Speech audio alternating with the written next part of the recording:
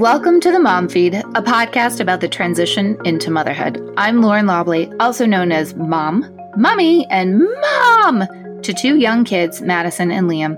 When a woman becomes a mother, she experiences the most neurobiological changes in her life. This transitional period is called matrescence. Learning about this helped my journey into motherhood make so much more sense, and I want you to feel the same way. So, if you are a soon-to-be mom, new mom, or already in the thick of motherhood, this podcast is for you. Join me and my guests each week as we tackle various topics in and around life as a mother. Ready? Let's go.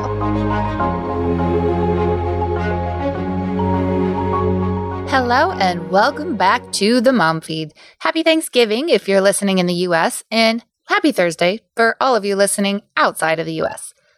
As I promised last week, this week I am launching my very first solo episode and short story. What that means is that I'm about to read a short story that I wrote about motherhood. I had the opportunity to participate in a private podcast accelerator program with the hosts of the Almost 30 podcast, Krista Williams and Lindsay Simsick, and they encouraged me to do this very episode. Now, I'm very proud of the information from all of the wonderfully knowledgeable and talented guests who I have had the pleasure of interviewing over the course of these last few months, and I am excited to continue doing so and bringing you more of those episodes. I also happen to be a writer, and I love to write about various things in life, including motherhood. Until now, the stories I wrote were either posted on my personal blog, Delectable You, and recently they just kind of sit tucked away in my Google folders, just kind of sitting there waiting for someone to bring them to life. And so from now on, I am going to give those stories the spotlight. Not every week, but at least once a month and possibly every other week, depending on what you all want. Because let's face it, I do this podcast to serve you and to enhance your lives as moms. So if you don't like the stories, I won't keep reading them. But if you do, I will. So depending on how well it's received, what you'll find here at the Mom Feed podcast moving forward is a mix of interview-based episodes around various topics like we've already done, as well as self-authored stories about motherhood for your listening pleasure.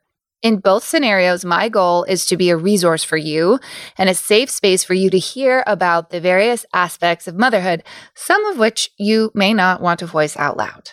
I would love your feedback, so please listen with discerning ears all the way to the end, and I'll tell you how to share that feedback with me on the other side of this episode. Also, before we get to this show, I just want to direct your attention to the shop page of the Mom Feed website, where I have begun to curate some of my favorite brands that you can try for yourself and your family at a discount. One such brand is Just Thrive Health. It's the company I get my probiotics from for both myself and my kids. And it just so happens that today through midnight on Sunday, November 29th, you can get any of their products for 25% off with the code TheMomFeed25. That's all lowercase letters. This is huge because my normal discount is for 10% off. So if you've been wanting to try an amazing spore-based probiotic or prebiotic for your family, now is the time. Just Thrive Health also has other gut health products, including a product called Gluten Away that can help you digest gluten for those times where you slip and have a slice or maybe an entire loaf of bread. I'm not judging. And now your gut doesn't have to judge or suffer either. So spread the word to your friends and family and do not miss this rare sale. I notice a huge difference in my digestion when I use their probiotics, and same goes for my children. I just sprinkle it on their food and I have the peace of mind in knowing I've taken care of their gut health each day, even if they eat nothing but chocolate and cake for the rest of the day. Okay, let's get to some real talk about motherhood.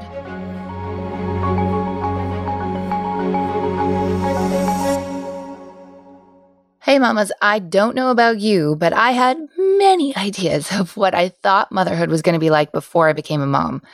This story was inspired by some of those ideas in comparison with my reality. I hope you enjoy it. Dear motherhood, please forgive me for I have sinned. It has been 4.5 years since you and I were introduced. Actually, 4 years, 9 months, and 7 days. But who's counting? And how rude of me, I've never written to you until now. I always wanted to meet you. There's a joke in my family that I was born with pearls on, ready to be an adult. Always wanting to be one, in fact, and always wanting to be a mother. And I tried my darndest to mother anyone and everyone around me, no matter how much older than me they may have been. I just wanted a mother so badly. I would get so annoyed anytime anyone tried to put me at the kids' table at a grown-up party. I wanted to rule the children, to boss them around, not to be among them, their mere peer. No, that was not for me. I craved the too mature for my age conversations at the adult table that I didn't understand. And I fought so hard to sit at that table. Anytime I'd learn about a kid's table at a party, my mood would grow instantly sour, my face would morph into a scowl, and my arms would cross tightly over my chest. Having spent so much of my time wishing I were an adult and wishing I could just be a mother, I never really spent much time actually preparing for the job. I just sort of assumed I would be good at it. Gosh, I wish I would have had the foresight as a child to have bottled up some of that confidence for me to use as an adult. I guess I never thought I'd lose it, or rather, I wasn't aware that I even possessed it in the first place. It was just a way of being that I think all children possess. I wonder if I can conjure it up now, because clearly it once existed within me, that self-assuredness that I falsely assumed would follow me into adulthood.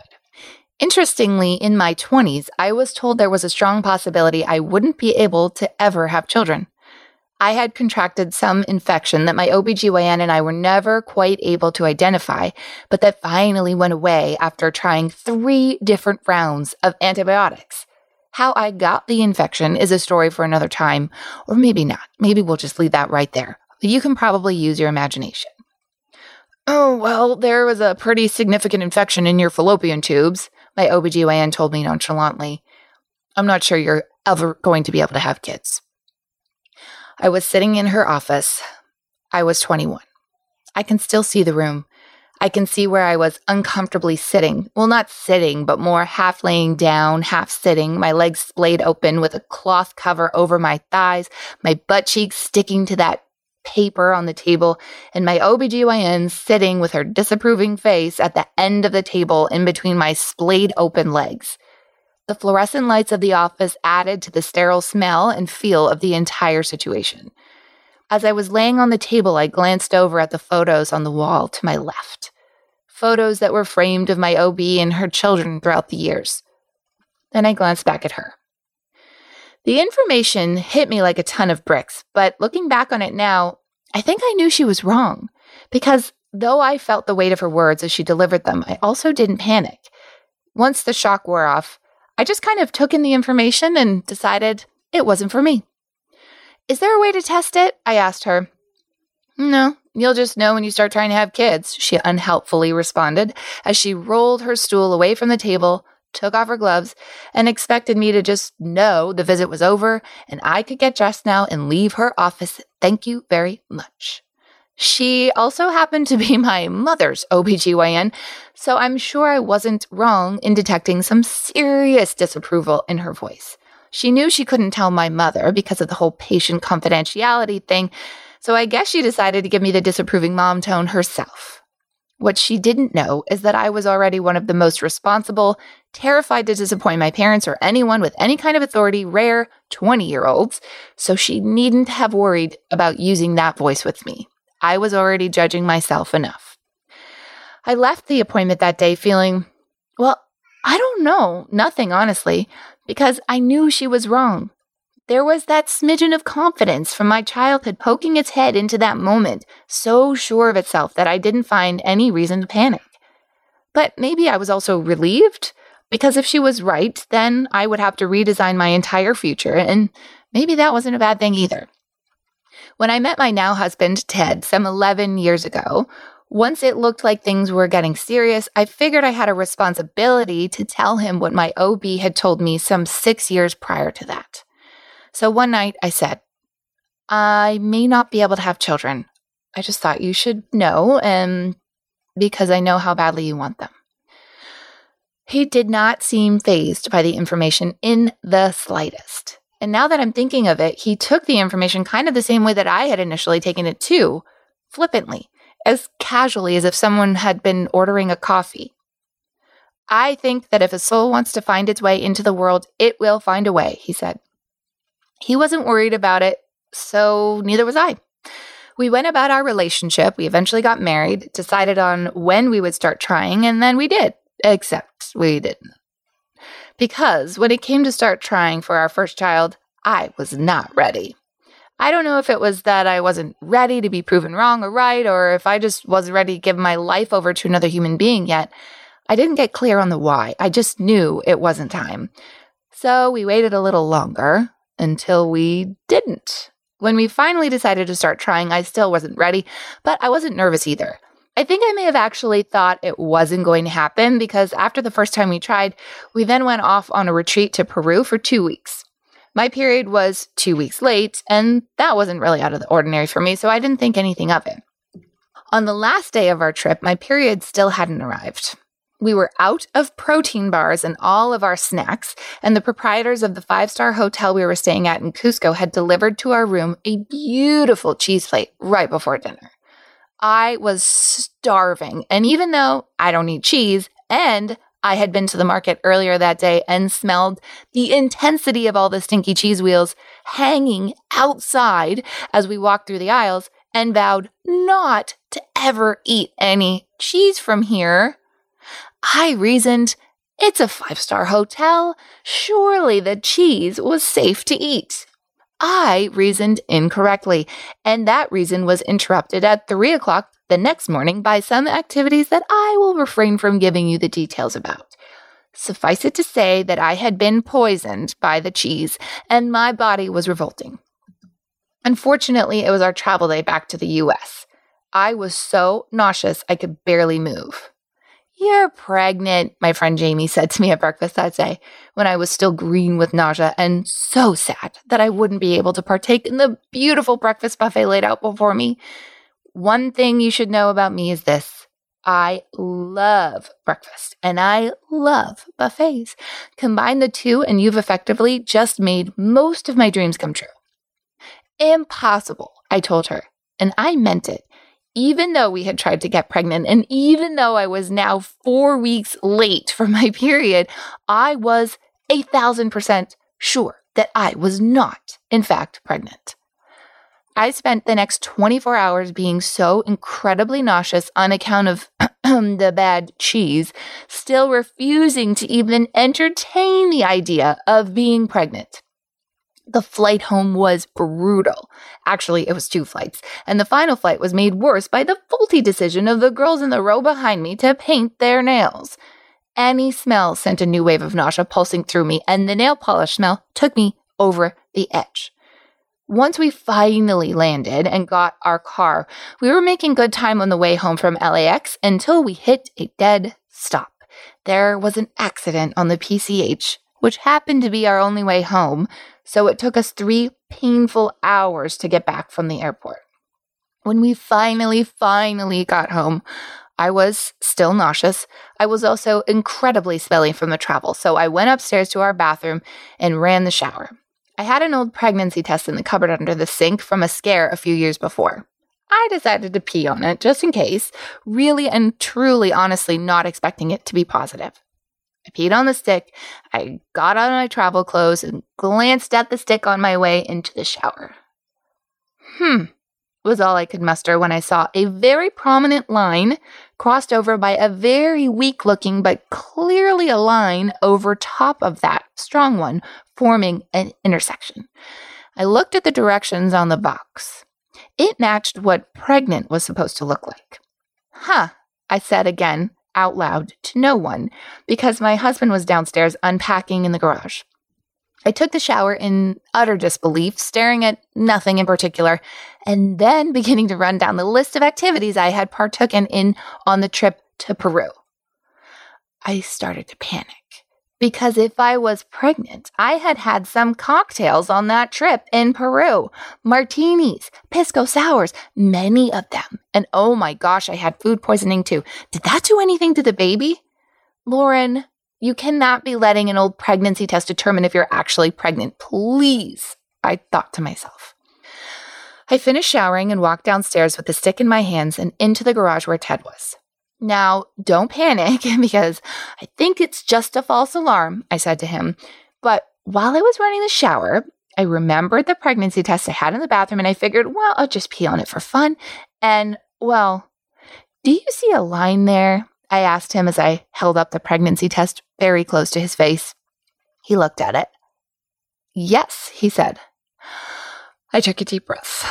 Okay, well, it's possible then that I may be pregnant, but let's not get all excited just yet. I'll wait a few days for my period to come, and then I'll take another test if it doesn't, I said to him. My husband smirked. Okay, he said, and went back to unpacking. While roasting vegetables later that night, which is something we did virtually every day of our lives, I just about took his head off. The smell! I'm going to be sick. Open the windows. Turn on the fan. Sensitive to smells? Nah, not pregnant. Well, as you probably guessed, I was wrong. I peed on 3 more sticks 5 days later when my period still hadn't come. All of them were positive. Are you surprised? I called the doctor. So, I think I might be pregnant. I guess that means I need to come in? I said to the nurse on the phone. I'm not kidding you. That is what I said, and that is how I said it. Oh, congratulations, the nurse said to me. I wasn't sure who she was talking to. Me? Oh, no. No congratulations just yet. We need to make sure this is actually true first. I legitimately refused to believe I was pregnant until I got to the doctor's office later that week. Still no period, of course, but I still didn't believe it either. I went into the office and checked in for my appointment, and the nurse said, congratulations! And I said, don't you need to check that I'm pregnant before saying that? Well, you took a pregnancy test, right? She asked me, confused, because I was also in the OBGYN's office. Well, yes, but it was from the pharmacy, and it was old, and I don't know. Can you just check and make sure? She was confused, but she had me do a urine sample. She came into the room 10 minutes later while I nervously clawed at my purse strap. Congratulations, she said again, kind of mocking me, but also kind of feeling sorry for me. Or maybe not sorry for me, but maybe she sympathized with me in some way. Or maybe I'm reading into that, and she and her nurse friends had a big laugh on my account after I left the office that day. I'll never know, and it doesn't matter. I was shocked and not ready for that information. Let's just say that. I knew I was right when my OB told me I couldn't have kids some 10 years prior to this office visit, but I guess there must have still been a tiny bit of doubt that was, well, washed away in that moment. Holy shit was all I could think. I called my husband as I walked out of the hospital and into the hot June sun in the valley. So, we're definitely pregnant, I said to him. Dude, he said to me, because we always used to call each other dude. We're having a baby. We sure are, I remember saying cautiously, still thinking about all that alcohol I had consumed and all that cheese I had eaten that had made me so sick. That was July of 2015. Today is November 26th, 2020, Thanksgiving. I am now 2 children into motherhood, and it's safe to say that what my little girl thought motherhood would be is nothing like it actually is. And of course it's not, because how could a 6-year-old girl know the expansion that is motherhood? The rawness, the complexity, the mixture of heavy and easy, dark and light, joy and despair. She couldn't, but she sure does now. And if I could write a letter to you, motherhood, now, it would read something like this. Dear motherhood, you ask me to be many things I don't yet know how to be. You ask me to do many things I don't yet know how to do. You ask me to feel many things I don't yet know how to feel. Or maybe I do know how to feel them. Maybe it's not that. Maybe it's that I'm not comfortable with the feelings you ask me to feel. Feelings in motherhood are messy. They aren't straightforward the way they used to be before having children. Okay, well, maybe they weren't straightforward, but mostly they were. Feelings in motherhood are a duality, and sometimes even more than that. I'm reminded of the animated film Inside Out from 2015. Ted and I went to see it with our adult friends, some of whom had children, but most of whom did not, including me and Ted at the time, except that I was pregnant and didn't even know it. The movie was about feelings The main characters, joy, sadness, disgust, fear, and anger, are represented inside the head of the protagonist, Riley. The film begins by favoring joy, and by the end of the movie, the feelings get messy. The memories Riley stores aren't just purely fear or anger or sadness. They are joy and fear, joy and anger, happiness and despair. They aren't linear. They are a mess, like life. And it's kind of like grief, too. When somebody dies, the sadness is unbearable. It seems as if the depth of the despair could eat you alive. But in times of grief, if you're very lucky, there is usually also togetherness. Friends and family come to support the person dying or who has passed, and they are there to support the ones they leave behind. In that way, you might look back at a time in your life when you lost someone you loved, and you'll remember the sadness, but you may also remember the joy, the love, the compassion, the great memories that were created because your friends and family dropped everything to come and be with you. I remember times like that when my grandparents died. The family got together. We traveled from Montreal to Toronto, my uncle and cousins from Calgary. We cooked together in my grandmother's kitchen. We ate together. We laughed together. We cried together. And were it not for her death, none of us would have taken the time out of our busy lives to create those memories I still treasure and hold deep in my heart. Dear motherhood, you are a lot like grief in this way. You graced me with a miracle not just once, but twice, and twice I've had to stare at those gifts through sleep-deprived, hormonal eyes. I feel things, many things, all at once. Sadness and joy, deep resentment and great pride. I find that the deeper I get into motherhood, the more complex the feelings become. No one memory is purely one emotion, and a lot of the time the emotions are a mixture of good and bad. Becoming a mother represented both a birth and a death. The death of the person I was before I was a mother, and the birth of the person I was after I became one. The lessons haven't come easily. I kicked and screamed my way through them, the first year of it, in fact. I know you know that. I know you watched me. I know you experienced it with me. And I'm grateful that you didn't judge me for it, but instead sat quietly with a knowing smile, certain that everything would be okay. Dear motherhood, you make me question myself and my soul on a daily basis. You make me question my beliefs, both the conscious and the unconscious ones. You make me pull out the parts and pieces of myself, ask me to look at them, tinker with them, and put them back in an order that makes better sense. You ask me to keep going even when I'm certain I have nothing left to give. You ask me to make decisions even though I have no idea what the heck I'm doing. And when it all feels like more than I can bear, you make one of my children look at me in the eyes and smile at me or give me a hug, and you melt my frigid, scared heart into a puddle of love and help me make it to the next moment, the next decision, the next feeling. Dear motherhood, you are a mess, and you are also the most beautiful thing I've ever seen. You ask me to accept myself in ways I never had to before. The loose skin, the wrinkles, the extra weight.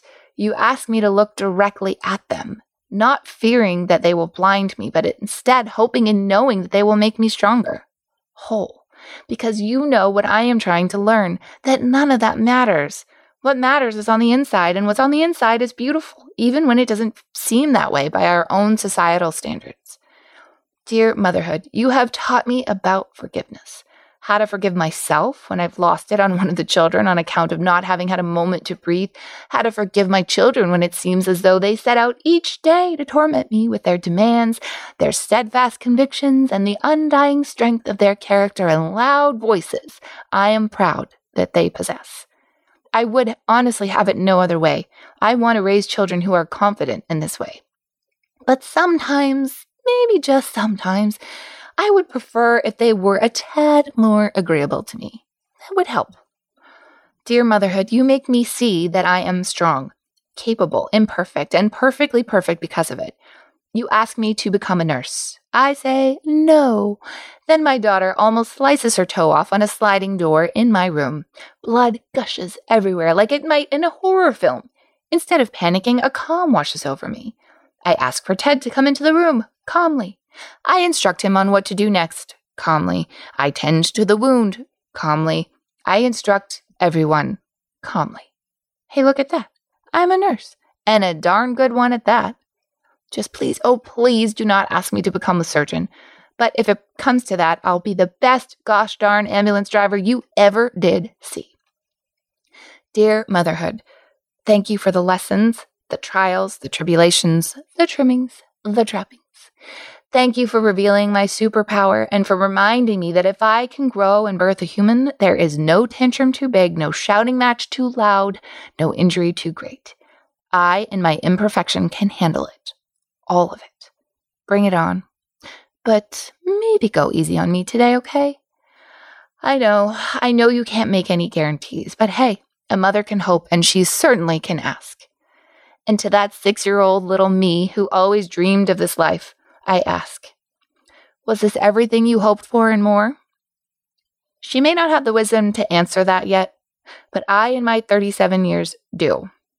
Yes, little one, it is everything you hoped for, and then some. Whew, well, I feel like I just read you a few pages from my diary, and I'm not going to lie, I feel very exposed. But I'm also happy to be able to share this part of me with you because I know you have a similar story, or actually many stories within your own experience of motherhood. Let me know what you thought, and if you'd like me to continue doing short stories like this in the future, you can direct message me on Instagram at the Mom Feed Podcast, or you can email me at lauren@themomfeed.com. Honestly, the more honest, the better, because that is the only way I'm going to be able to curate the most wonderful, useful, supportive content for you.